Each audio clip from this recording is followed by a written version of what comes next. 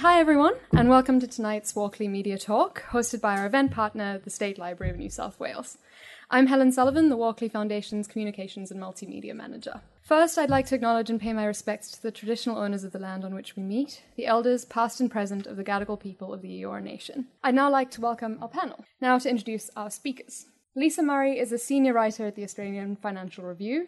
She's just returned from almost 6 years in Shanghai as the AFR's China correspondent.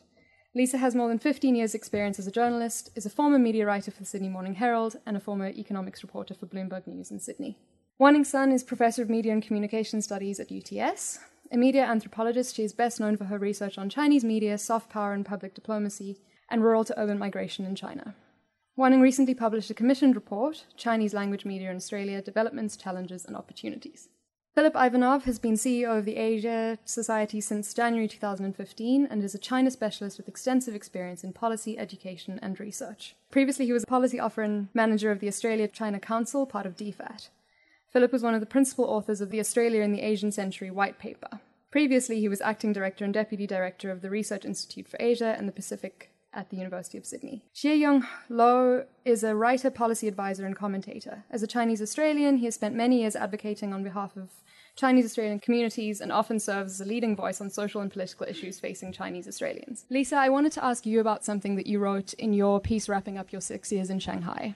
You said, in China, almost all media is state-owned, so there is a misperception that the same is true for foreign correspondents. Talk to me a bit about this perception and how it affects or affected your work as a correspondent there. You know, it's widely known that more than almost all of the newspapers in China, the broadcasters, they're all state-owned.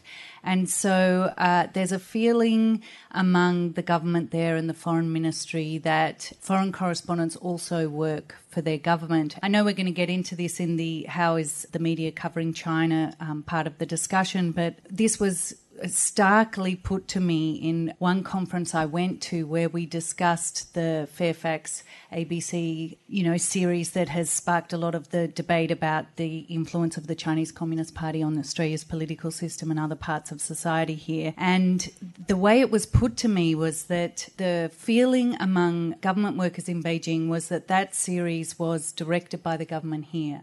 And I think it's because there's not a very sophisticated understanding of how the media works in Australia, and there is still this perception that journalists, particularly for the ABC because it's the national broadcaster, actually work for the government.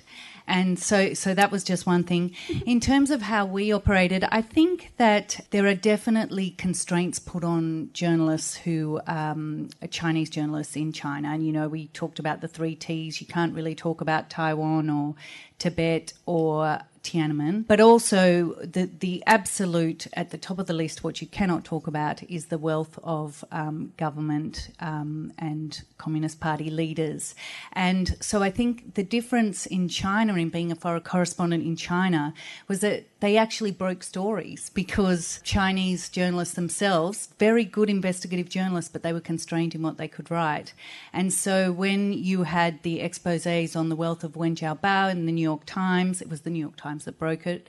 And when you had the exposé on the wealth of Xi Jinping's extended family, that was Bloomberg, and they were blocked for that. So I think there's a different role for foreign correspondents in China because of the way the media works. And over the course of your 6 years there, what changed? So much. We arrived in 2012 when Xi Jinping was just taking power, and at the time it was quite exciting to be a journalist in China. A lot of the commentators were emboldened to give their opinions online. Weibo was huge. We would go into the office every day and look at Weibo to see whether there was a protest on. There were lots of environmental protests at the time. There was sort of this feeling that the internet was opening things up in a way that China couldn't control. And actually, China did control it. And I say China, and I mean the Chinese Communist Party leadership did control it. That's impressive, actually, what they've managed to do. And I think part of the way they did that was at the same time as you had Xi Jinping come in and take what I think surprised people in being a more sort of a stricter stance on the media and other parts of society. You also had the rise of WeChat. And so that meant that people were sharing their news and views on WeChat, which when you think about it is a lot easier to control, because WeChat you would have to register if you wanted to have a group that was more than 500 people, whereas Weibo could, like Twitter, goes out to everyone. And it's much easier to control that with the censorship regime that's in place. So I think what changed for me was that slowly over the 6 years there was a lot more control on the exchange of ideas and opinions, and journalism became a lot harder for the local journalists. One of the things that I was very surprised about when I was there was, because I was chaperoning these journalists, I sat at the back of a lot of classrooms as they gave lectures to journalism students. And like students anywhere in the world, most of them were on Facebook. You know, they're supposed to be living behind the Great Firewall, but here they were browsing Facebook, in some cases looking at YouTube. There were lots of titters when one of our journalists couldn't access YouTube because the whole class knew that they could, but couldn't publicly, sort of in front of him. In some cases on sort of Gmail as well. And the way that they were doing it is via something called a VPN, which, for those who don't know, it basically masks where your computer is so that you can access the internet as though you were in Sweden or Australia or anywhere else. I'm interested to hear, Philip, from you on this, how common the use of VPNs is. I know President Xi has cracked down on them recently, even more, and whether you think that they pose any kind of threat or could lead to any sort of change. Thanks very much. Look, I don't know much about VPN, and I know about the technology. I don't know about the recent moves to crack down on it, but I just wanted to say that there is a great diversity of views exists in China that is not seen in the traditional Chinese language media, but is very much active in the sort of the spaces where still not fully or 100% controlled. Like Weibo? So if you look at again on WeChat is a space where these debates are playing out. If you look at the recent report, for example, by Merix, which is an institute in Europe, that looks at the sort of the scale of political debates on Chinese internet, and it identifies, for example, 11 ideological clusters. The people that support sort of a very strict Maoist sort of philosophy, the market lovers, the party warriors. All these debates are in the absence of free, independent media, are playing out in the WeChat space. And obviously VPN is an enabling technology to get information or to kind of break through the great Chinese firewall. So the diversity of views is there, and I think one of the things that we tend to forget in Australia as well as in the Western world more generally, that it's not a homogeneous society. It has a great diversity of views, very critical of the Chinese Communist Party, and so these debates are playing out not in the traditional media but online, and it's a very interesting space to watch. Yeah, I think it is. It's a great sort of misconception, and it's partly because many of us don't know what censorship looks like, or don't think we know what censorship. Helen, if you don't mind, two of the issues that we've recently seen that got into the China censorship space was Eurovision. I'm not sure whether everybody saw the blatant censorship of the coverage of the Eurovision semi-finals, where the Chinese television network Mango TV specifically blurred out a LGBTI rainbow flag in the audience, which was quite interesting in itself. And then the European Broadcast Union responded by disallowing Mango TV to show the second semi-final and also the grand final. The other phenomenon that's really surprised me over the last couple of months is the Me Too movement in China, and a lot of Chinese Me Too activists are using blockchain to avoid government censorship, but also there's a lot of increased activity in universities around that movement, you know, students speaking out against professors and teachers. And also, you know, there was an interesting piece in the New York Times talking about the Me Too movement in Peking University, where they're saying that there's a couple of students who's been leading the charge on that particular issue. The interesting part of that New York Times piece was it drew to the historical context where a number of important Chinese social movements actually started at that particular university. As Philip said, there's a lot of ideas out there, both online and offline, and the best way to gaze into the view of the current generation of Chinese young people is If You Are the One. Does anybody watch Fei Tong Wu Lao? That is a clear sort of indication of how young people think in modern China. Back to LGBTQI issues as well, wasn't it sort of 2 months ago? I think it was Weibo that tried to crack down on conversations about LGBTQI issues, and there was uproar from local media, and Weibo backed down. Correct. So, I think if China intends to be a more open regional sort of rule maker, as it's trying to sort of establish itself to be, then it needs to acknowledge that it is a part of the region and a part of the world, and there needs to be a bit more openness on some of these sensitive topics. Could you tell us a bit about sort of how you feel with the journalists that are reporting, what their relationships with academia? I think that quite useful to talk about the relationship between the China studies experts in this country and the journalism that we see in the Australian media, because when a new situation arises or some new incident occurs and a journalist writes a story, and of course they would go and say, oh, who is an expert in this area, or go and interview some people. And so, the China studies scholars will be called upon to comment on things.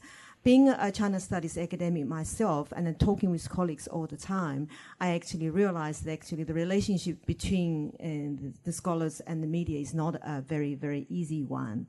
And academics China scholars, the majority of them tend to feel quite ambivalent about talking to the media. There are a number of reasons for that. One is that I think academics tend to be quite precious about their work. And they think that I've been to the same village for the last 10 years and write about this village. And so I'm not qualified to talk about another village. So if you ask me a general question about the Australian-China relationship, I'm not qualified to do that, so talk to someone else. And they do that because they don't want to be seen to be stepping outside. They're quite territorial people, but at the same time, they respect other people's territory. So they will usually shy away from the media for that particular reason. Another reason they are a bit shy is because they do actually feel from time to time that they do talk to media, but they feel that they are quoted out of the context. Or they are quoted, but they are actually quoted in a way that actually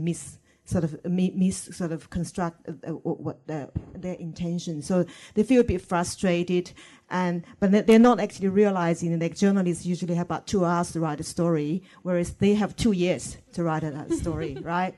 And so we all know that if you go to China, if you're a foreigner, you go to China for 1 month, you say, I'm going to write a book about China, right? But if you live there for actually 1 year, you think, maybe you only know enough about China to write an article. But if you live there for 10 years, you say, God, it's so bloody complicated. I don't think I can say anything about it, right? So journalists and the media they work in a very, very different pace and rhythm from academics. And there is this kind of this kind of uneasy relationship, you like. As a result of that, you only have limited number of academics who are quite happy to talk to journalists. And I think in the whole development of the China influence narrative for the last 18 months, we have seen a pattern, particularly at the very beginning, where a few academics in China studies were prepared to comment just about on anything. Right, and never mind it's not their expertise, but they're always quoted as eminent China scholar. The rest of us just feeling, we just muttered among ourselves, and then we talk about it in the corridors, and we exchange emails with each other saying, God, this is terrible, There's a few people that are shaping the debate and informing the media. We really should do something about it. And I remember Stephen Fitzgerald actually kept writing emails to us, said, what are we going to do about this? So eventually we felt that we are the silent majority. We really have to do something. It's really important for us to speak up. Precisely because of that, we actually decided to get together. As Stephen Fitzgerald said, it's not easy to get academics to get together and make a public statement, but we did. We made a submission to the Parliamentary Committee on the Foreign Influence Bill, and we published our letter as an open letter. If you go to the policy forum, you will find that letter. And the letter is called a public letter from concerned China scholars. When that went in, there's about 30 signatures. But we still kept the signature accepting process open. At the moment, there are 80 scholars. How many China study scholars in this country? Probably about 100.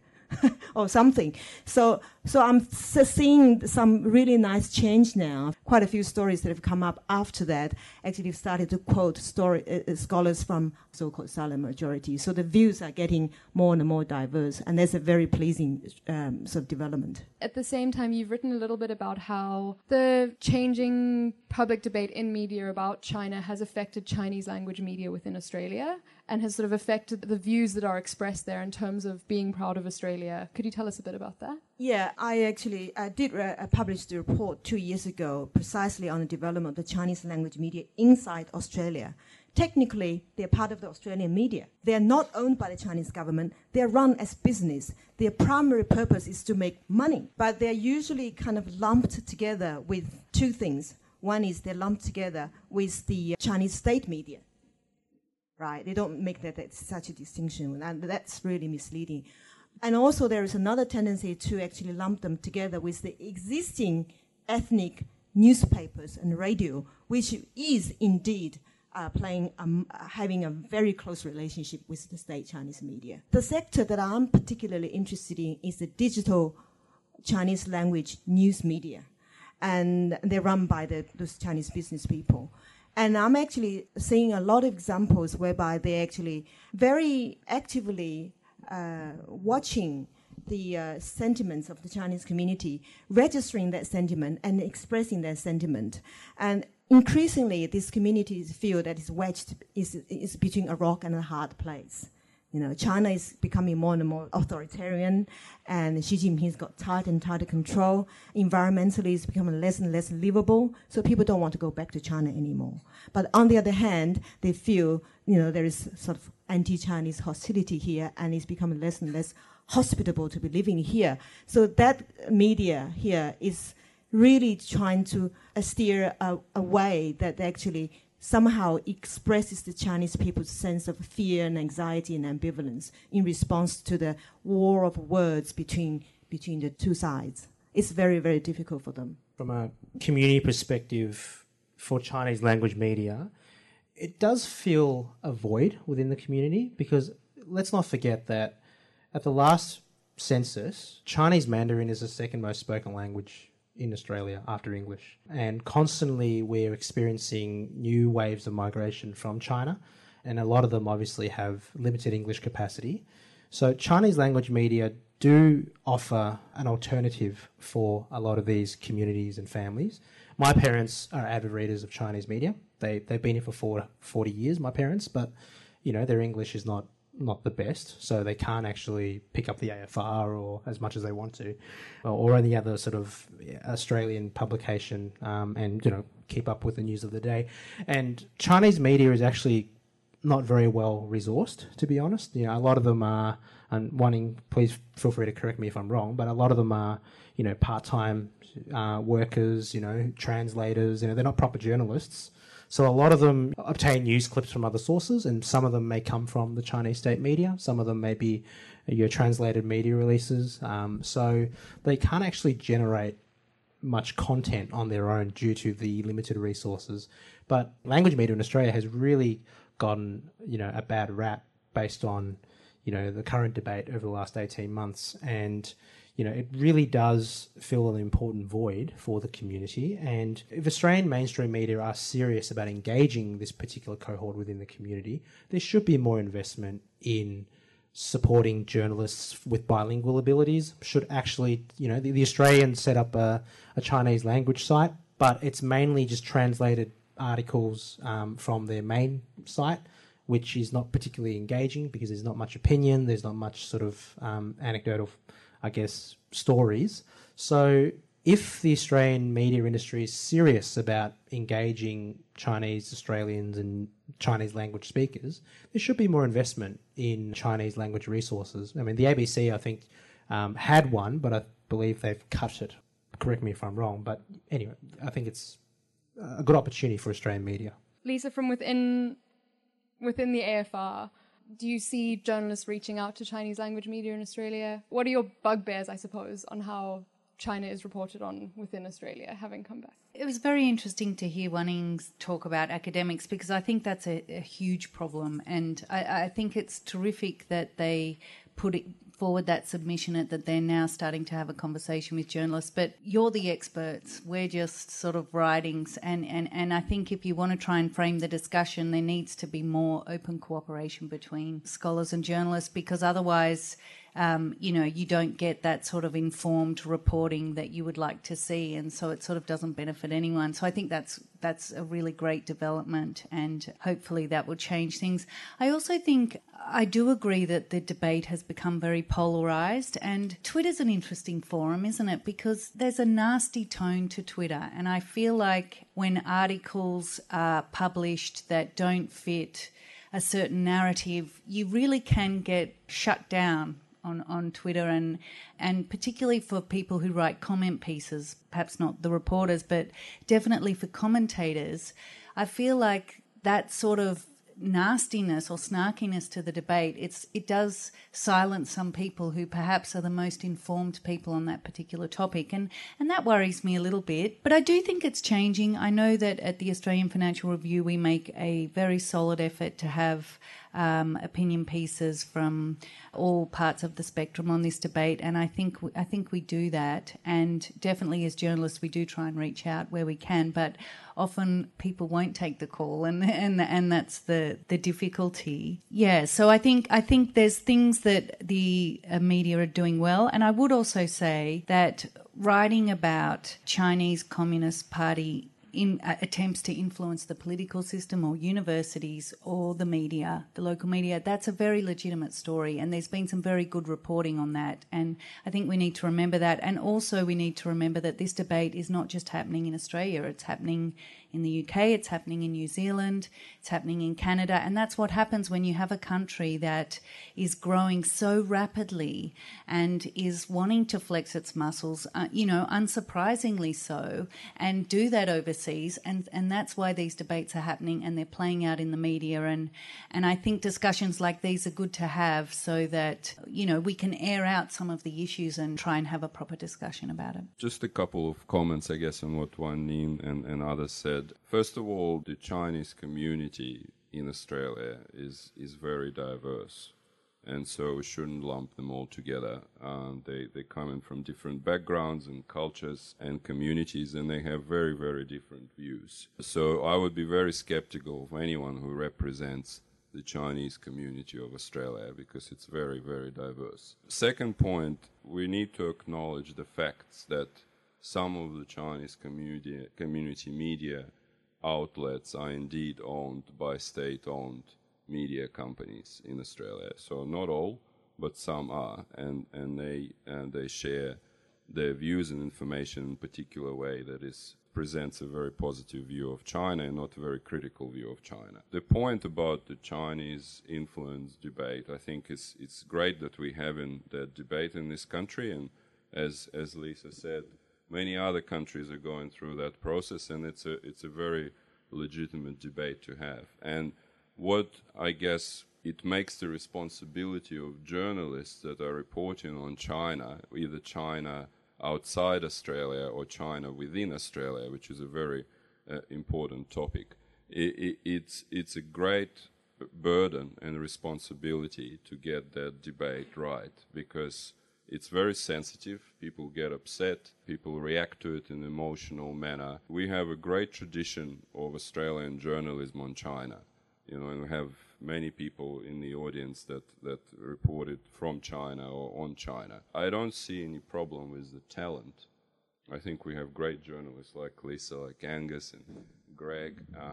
I think we need way more of them, because it's such a complex country to report on, and therefore we need more content on China in our media. But also, I feel, in that way, I agree with Wan Ning, is the commentators that Australian journalists always draw on are often the commentators that are very skilled in packaging information and commentary that is very easily digestible by media. And academics and some other scholars that actually are informed and have a lot to say are not really skilled in doing that. And that may be their responsibility or their fault.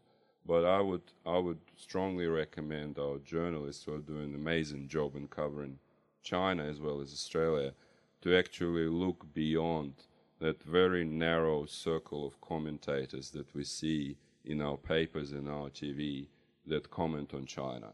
More than half of them have absolutely no background in China whatsoever. For someone who is working in an organization that tries to build a deeper understanding of Asia within this country and prepare our leaders for the Asian century, it's quite frustrating to see that it's the same people keep commenting on any issue to do with Asia, foreign policy, China, Chinese community. So I think the reporting is great, and I want to congratulate Australian media on what they've done over the years on China. But just one piece of criticism is let's go beyond a couple of ANU commentators. To pick up on what Philip was actually saying and what Lisa was saying, sometimes academics just don't take the call. And I think there is also an institutional factor there. Unfortunately, universities seem to encourage us to speak to the media as a way of communicating to the public. At the same time, it does not reward us for doing anything like that. At the time, and energy we spend engaging with media and talking to the media, it doesn't really, to put in a very crass kind of way, it's not part of our KPI. What they count meticulously is your refereed journal publications, right? That's what gets you promoted. That's what gets you jobs, right? So, my research team would say, good on you, Wan Ning, for doing this, but, if you don't do it, nobody minds. So I'm actually really sharing the sentiment of a lot of my China Studies colleagues who would just think, just leave him alone. I just want to get on with my work. I have two book contracts, and I'm 18 months behind the deadline, and I would just want to go and finish my book. Frankly, I haven't been able to do any of my own bread and butter work for the last 12 months, really, because I think this is a very important debate. I don't want to stay away from this debate. But having said that, I haven't been able to do the academic work, which is actually expected of me to do. So that I think maybe at the policy level, the university should now actually start thinking about encouraging their staff to participate and start counting this as part of their KPI, right? And start counting them. And the other thing about half a dozen people from ANU and other parts of the Australia, I think it is indeed a very interesting phenomenon, particularly at the beginning stage of this debate 18 months ago. It was really, really shocking that these few people were the only people who got approached. And I think there is a dynamic between the journalists and them to the point that the journalists pretty much knew what they were going to say. And they pretty much knew what the journalists wanted them to say. And if other journalists were not, Chinese scholars were not prepared to come forward, and it's just easier and time-saving just to go to the same people and knowing that they will provide the kind of quotes that's expected. And I think that's really unfortunate at the beginning stage. These few people were instrumental in a bad way in shaping the general direction of the debate, because back then I think journalists were really trying to get confirmation from experts about, is this the right interpretation? Can you actually confirm? And I think those academics, their voices were actually cited as the authoritative and representative voice of the China Studies community in general. I was just going to add, for someone who's not a journalist, who's not an academic, it's been incredibly difficult to have my voice out there on these issues. Unfortunately, like everything else in the 21st century, the media is driven by obviously eyeballs on screens and clicks and likes and retweets and all sorts of different phenomenons. But for somebody who's not I wouldn't call myself a China scholar or a China expert, and I would definitely not call myself a journalist. It's been incredibly challenging, but also an eye-opening experience to be involved in this debate. I can't remember how many articles I've written to media sources pitching for, publication of op-eds, etc. Because I'm not somebody who's widely followed, or, I don't have a big sort of reputation or anything like that. I'm just somebody with a strong opinion on the Australia-China relationship and on and concerns around this debate. I agree with Lisa. Twitter is a horrible sort of. It's good and bad with Twitter. I've had my allegiance called out on Twitter by a couple of people saying, "Where's your allegiance lie?" for some of the pieces that I've written, and that's been deeply traumatizing because I've never had my allegiance questioned by anybody, let alone by my fellow Australians. And in terms of some of the commentary that Philip was talking about, going back to the same 3 or 4 or 5 people, in addition to that, I think the Australian media should widen its coverage of China, not just focusing on the security context, but actually focus on some of the developments in China, socially, culturally, etc. I'll be interested to hear Lisa's experience as a former foreign correspondent.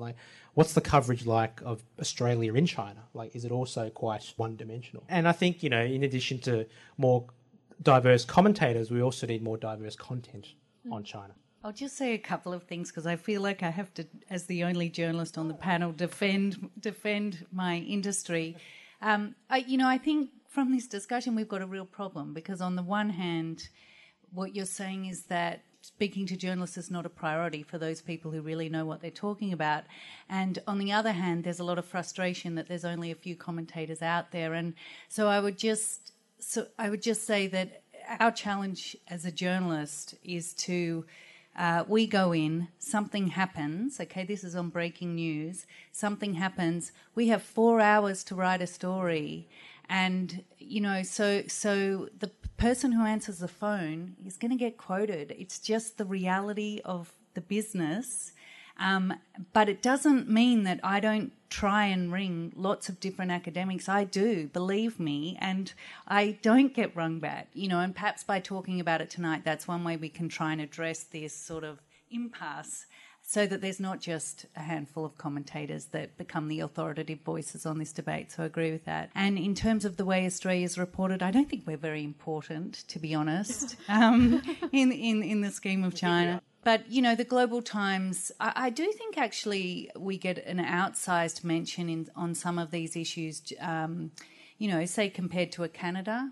We get quite a bit of attention in the Global Times and other publications. But, generally I think China's got more important things to think about. Over the course of your reporting, and you wrote a bit about this, you must have had a lot of people very often say to you, why don't you tell the good stories about China? Why don't you just focus more on the huge growth and the great...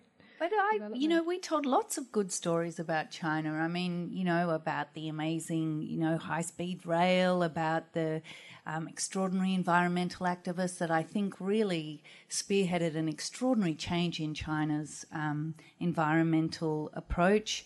I just did a story about an amazing exhibition that will be here of female Chinese contemporary artists. I mean, it's not that we're not writing those stories, it's just that the ones that get picked up and that the community is interested in are often the ones that are at the pointy end of things. So they're the stories that are highlighted. Is there a story that you're sort of proudest of?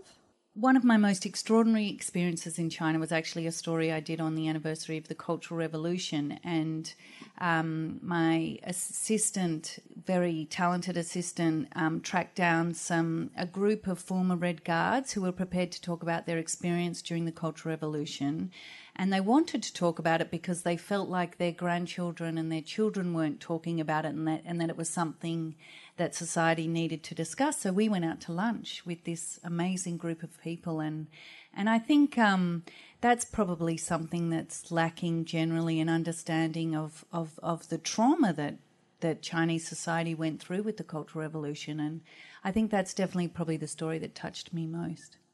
If we do alienate Chinese Australians in mainstream Australian media, what are the risks of that? What could that lead to? I think there is this danger. I mean, what I call the push and the pull. I think on the whole, the Chinese migrants in Australia, as migrant communities from elsewhere, anywhere else, are pretty good at practicing flexible citizenship. That is, they have no problem having multiple allegiances.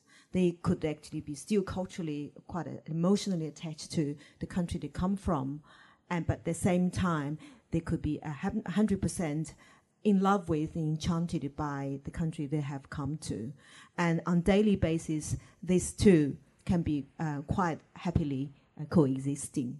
However, when the relationship between the two countries become tense, and then it does become very, very difficult for this community. So we have talked about how China has tried very, very hard to encourage the diasporic Chinese to promote its own message from the Chinese point of view. At the same time, so that I will call that a pull factor. Now pulled it back towards China. At the same time, if Australian media started to have that kind of anti-Chinese rhetoric, and then actually it shocks a lot of people, but it doesn't shock me at all that the Chinese community actually take it quite personally, even though it's not talking about them. They still don't feel that great that their motherland is talked about in that term. So there is it's a push factor. So I feel that they are pushed further and further away from this desire to integrate into the Australian society and actually identify themselves as one of the multicultural citizens, and started to push Australians' public diplomacy agenda on behalf of Australia and build goodwill towards the Chinese people. And so at the moment, there's this kind of goodwill, I think, is dwindling, and is actually that I would say is fast depleting. That's the danger that we're talking about. Just a little bit of context, I suppose, that we've never been, as a country, in this situation before. And we're a fairly young country, obviously. We've always had very powerful friends that we share values and history and generally a broad worldview. And now, in our region that we call our own in Asia, we have an emergent power that is very, very different from us, politically, culturally, historically. And so this is all part of the process of learning about that new power in the region. And in the medium term, and I don't know how things will play out in the longer term, I think in the medium term, we have 3 tools at our disposal that I think will help us to navigate this change. One is that we are a multicultural democracy, very important. 2, we have free media. And 3, we have extraordinary Australian Chinese community, 1 million of them in this country. All this will help us, I'm quite optimistic, will help us to navigate this change, but it's not going to be very easy. It's going to be very difficult. We've never in our history faced a situation like this. And I think the last thing that our political or cultural leaders or any other representative of our national leadership want to do is to go to war with 1 million of your citizens. It's very important to be nuanced and balanced when we talk about their views and our foreign policy in relation to China. I think this is part of our community, and they will be a part of our future in the region, which is most likely dominated by China. Let's face it. The way I see the China-Australia relationship is like a marriage. So for me, being a product of both those great countries and cultures. I mean, I was born here in Australia, but we have Chinese ancestry. So when China and Australia fight or have any sort of potential conflict, we're caught in the middle. Like my mum and dad always says, if we do end up going into conflict with China, we'll be the ones locked up in a concentration camp. We'll be the ones that will be targeted because it's happened before throughout history. You know, during the Second World War, when the Japanese and the US were rounded up. Same with the Germans and the Italians due to those particular conflicts. What I'm concerned about is not so much of the hard edge, in-your-face racism, but more importantly, the institutionalized racism that may occur from this debate. There was a report done by the Australian Human Rights Commission with the University of Sydney and Asian Society Australia talking about the cultural diversity makeup of our institutions in media, in the business world, in academia, in politics. And I think the stats overall was like 95% of our CEOs were from an Anglo-Celtic European background. Already, you know, we've got Chinese Australians and Asian Australians that are very talented, as Philip just alluded to, but are finding it hard to excel and be recognised for their skills. This debate on Chinese PRC influence and interference has just made those barriers higher. There has been some incidences where I've had a couple of young Chinese Australians who were interested in politics, who wanted to participate and be involved.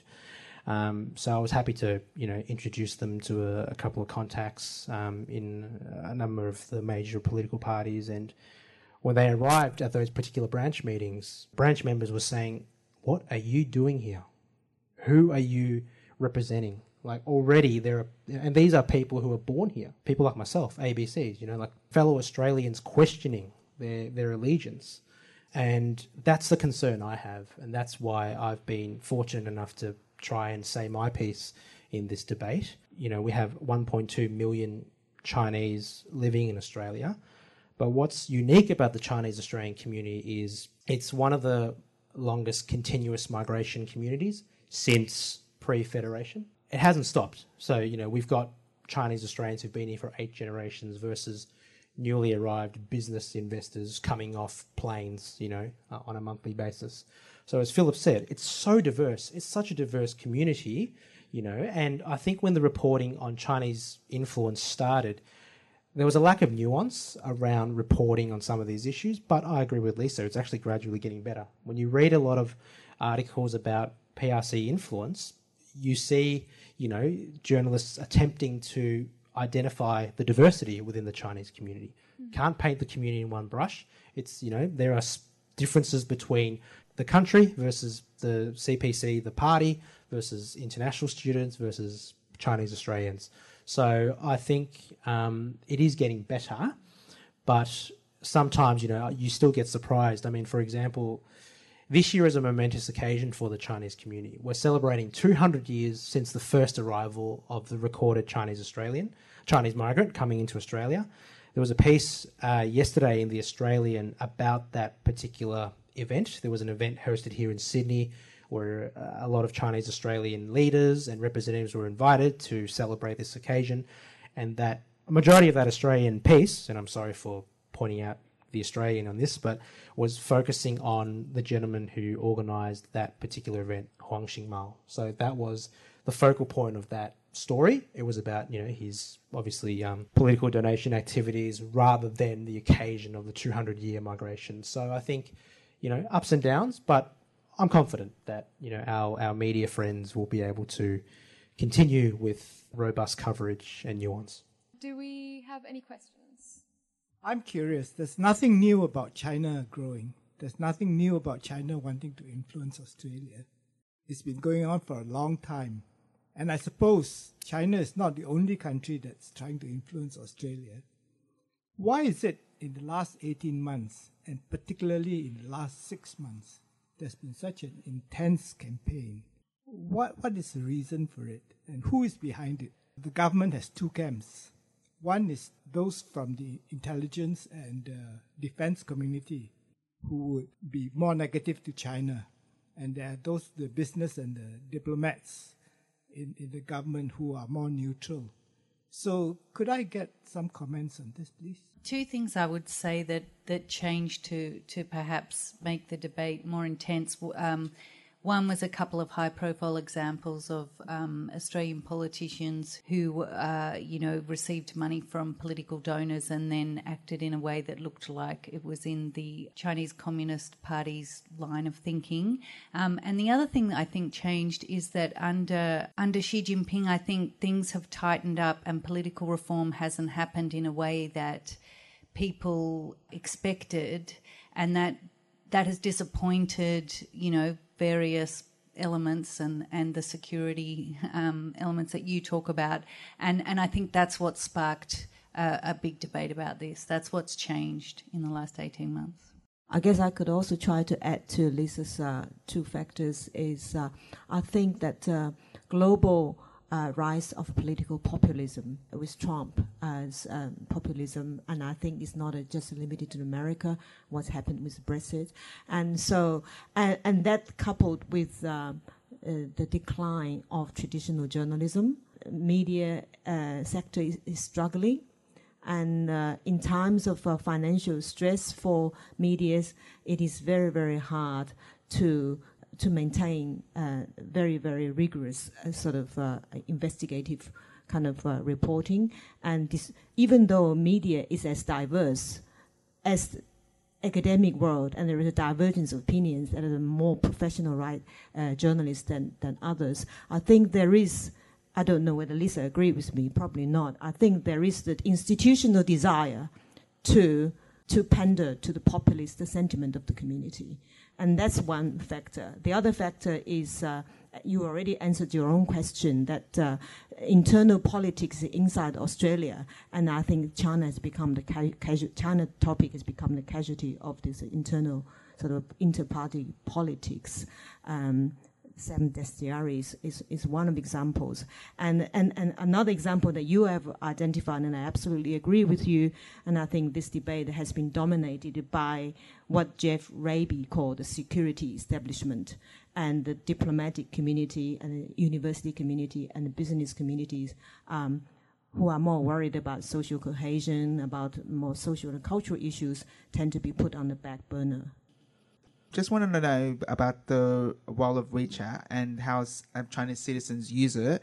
Is the role of WeChat and how Chinese citizens use WeChat today the same as before, where you can share news and views, or is it different due to censorship and the citizens might be scared of using it because they're being controlled in some way, shape or form? And then also someone who watches what people do on WeChat quite regularly because it's part of my research. I would say that yes, there's so many more messages get deleted on daily basis. You just open it, the link is not there. You just say, "Oops, the link is not working," or sometimes it said it's been taken down.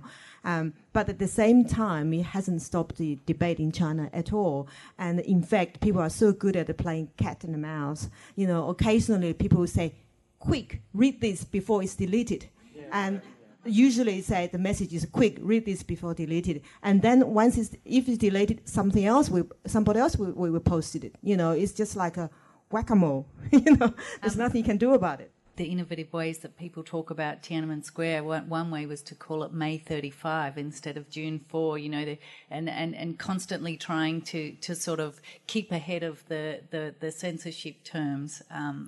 It could be some quite innovative WeChat use, actually. Very good, clever use of what they call the homophones, the words that are pronounced exactly the same but mean something different. And this is something else that actually sometimes escapes Western sort of commentators about the Chinese media and how it works. That is, I always have believed that because the people in China and people who come from China are brought up to actually in that kind of climate of propaganda, they have been actually trained from the very beginning to read between the lines. They're very, very good at decoding messages and oppositional reading, if you like, much, much more so than the average Joe in Australia who buys the daily newspaper or a Sydney Morning Herald. It is important to look at the control and the censorship in China, but not actually thinking about how little sometimes impact it has on the people, takes away the kind of agency that Chinese people have on the ground and their capacity to construct their own meaning. Just to your question, there was one case right before I left where a 30-year-old guy made a joke about terrorism and he went to jail, and the evidence that was used in court were his WeChat messages. So I think people are starting to think about, in serious cases, the way they use WeChat. But I agree with Philip and wanting that there's lots of debate and exchange still bubbling away under the surface. And I would add to, not just on WeChat, but there are a couple of really interesting publications like Peng Pai, the paper that came, and even though they can't report on those big no-nos, actually they're reporting on, aged care and public welfare. It was groundbreaking stuff. And they've got an English site called The Sixth Tone, which is excellent for anyone looking for that coverage. I'm a Hong Kong reporter, recently moved to Australia, and I'm absolutely agree there's a lot of Australian reporter doing fantastic story covering China for Australian audience. And I get a sense from the speaker also that we all agree that it seems to not be the other way around, that the Chinese community, or I say the Asian community as a whole, is a little bit voiceless here in Australia. I will give a small example. Like 1 month ago, I was working for U.S. Mainstream media and for the story on Australia on the foreign interfere. And I come up with the point that what about the Chinese community here, that they are in between and they feel that they are not being, they can't be not being prejudged to say anything that's pro-China. And they say, oh, that's too complicated, that we will not cover that part. So, and I think there is lack of complexity and actually courage on China here in Australia or the Chinese community. And I'm just wondering, practically, what do you guys think could help improve that a little bit? One way I could think of is that I could freelance for some different media organization, a preach story about the minority community here. But I just want to hear your opinion on this. A very good question, a very important one. And I think an immediate solution is to have more journalists from culturally diverse backgrounds reporting. And I see our friends in Media Diversity Australia here who's trying to make a dent in that particular aspect. There's one criticism that I have of our media organisations is there is generally a lack of cultural diversity in our media organisations. And I think having that sort of cultural understanding and nuance will enable that particular journalist from that background to break down some of those issues and actually explain it in a culturally nuanced and appropriate way.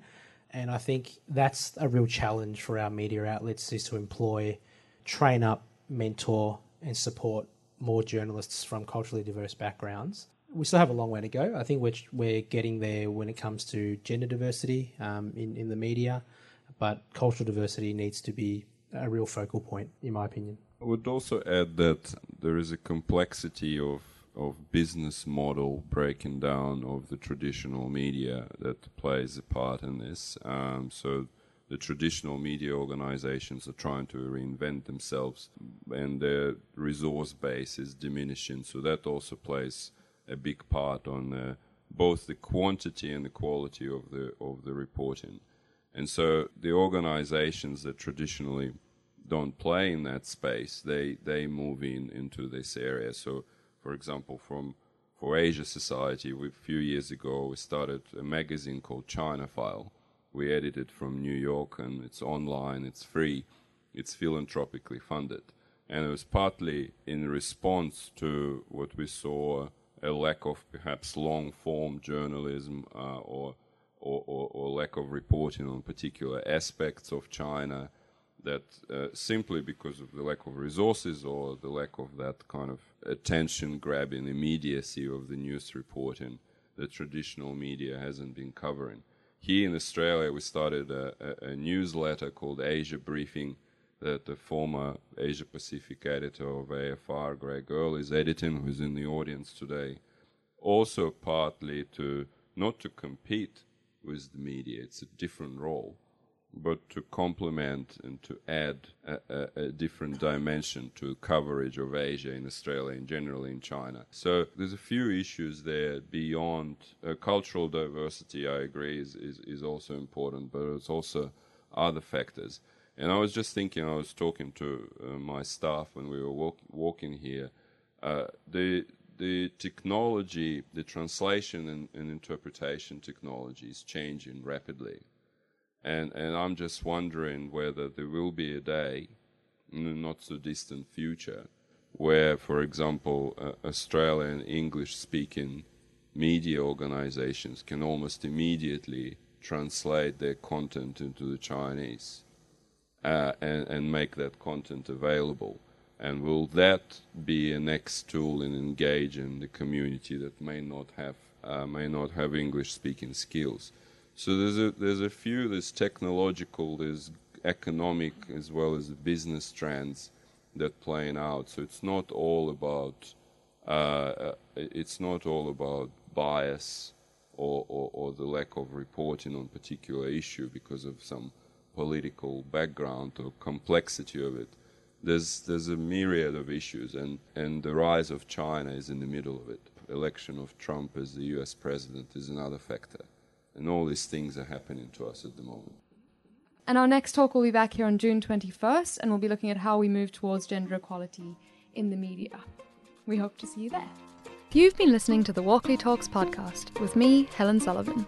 Sign up to our newsletter at walkleys.com/subscribe to be the first to learn about new episodes, events, and other opportunities. If you enjoyed this episode of Walkley Talks, you can subscribe on iTunes or your favourite podcast app. And while you're there, please take a moment to rate us. This podcast is produced by Miles Holbrook Walk with help from the 2SER studios in Sydney, Australia. Till next time.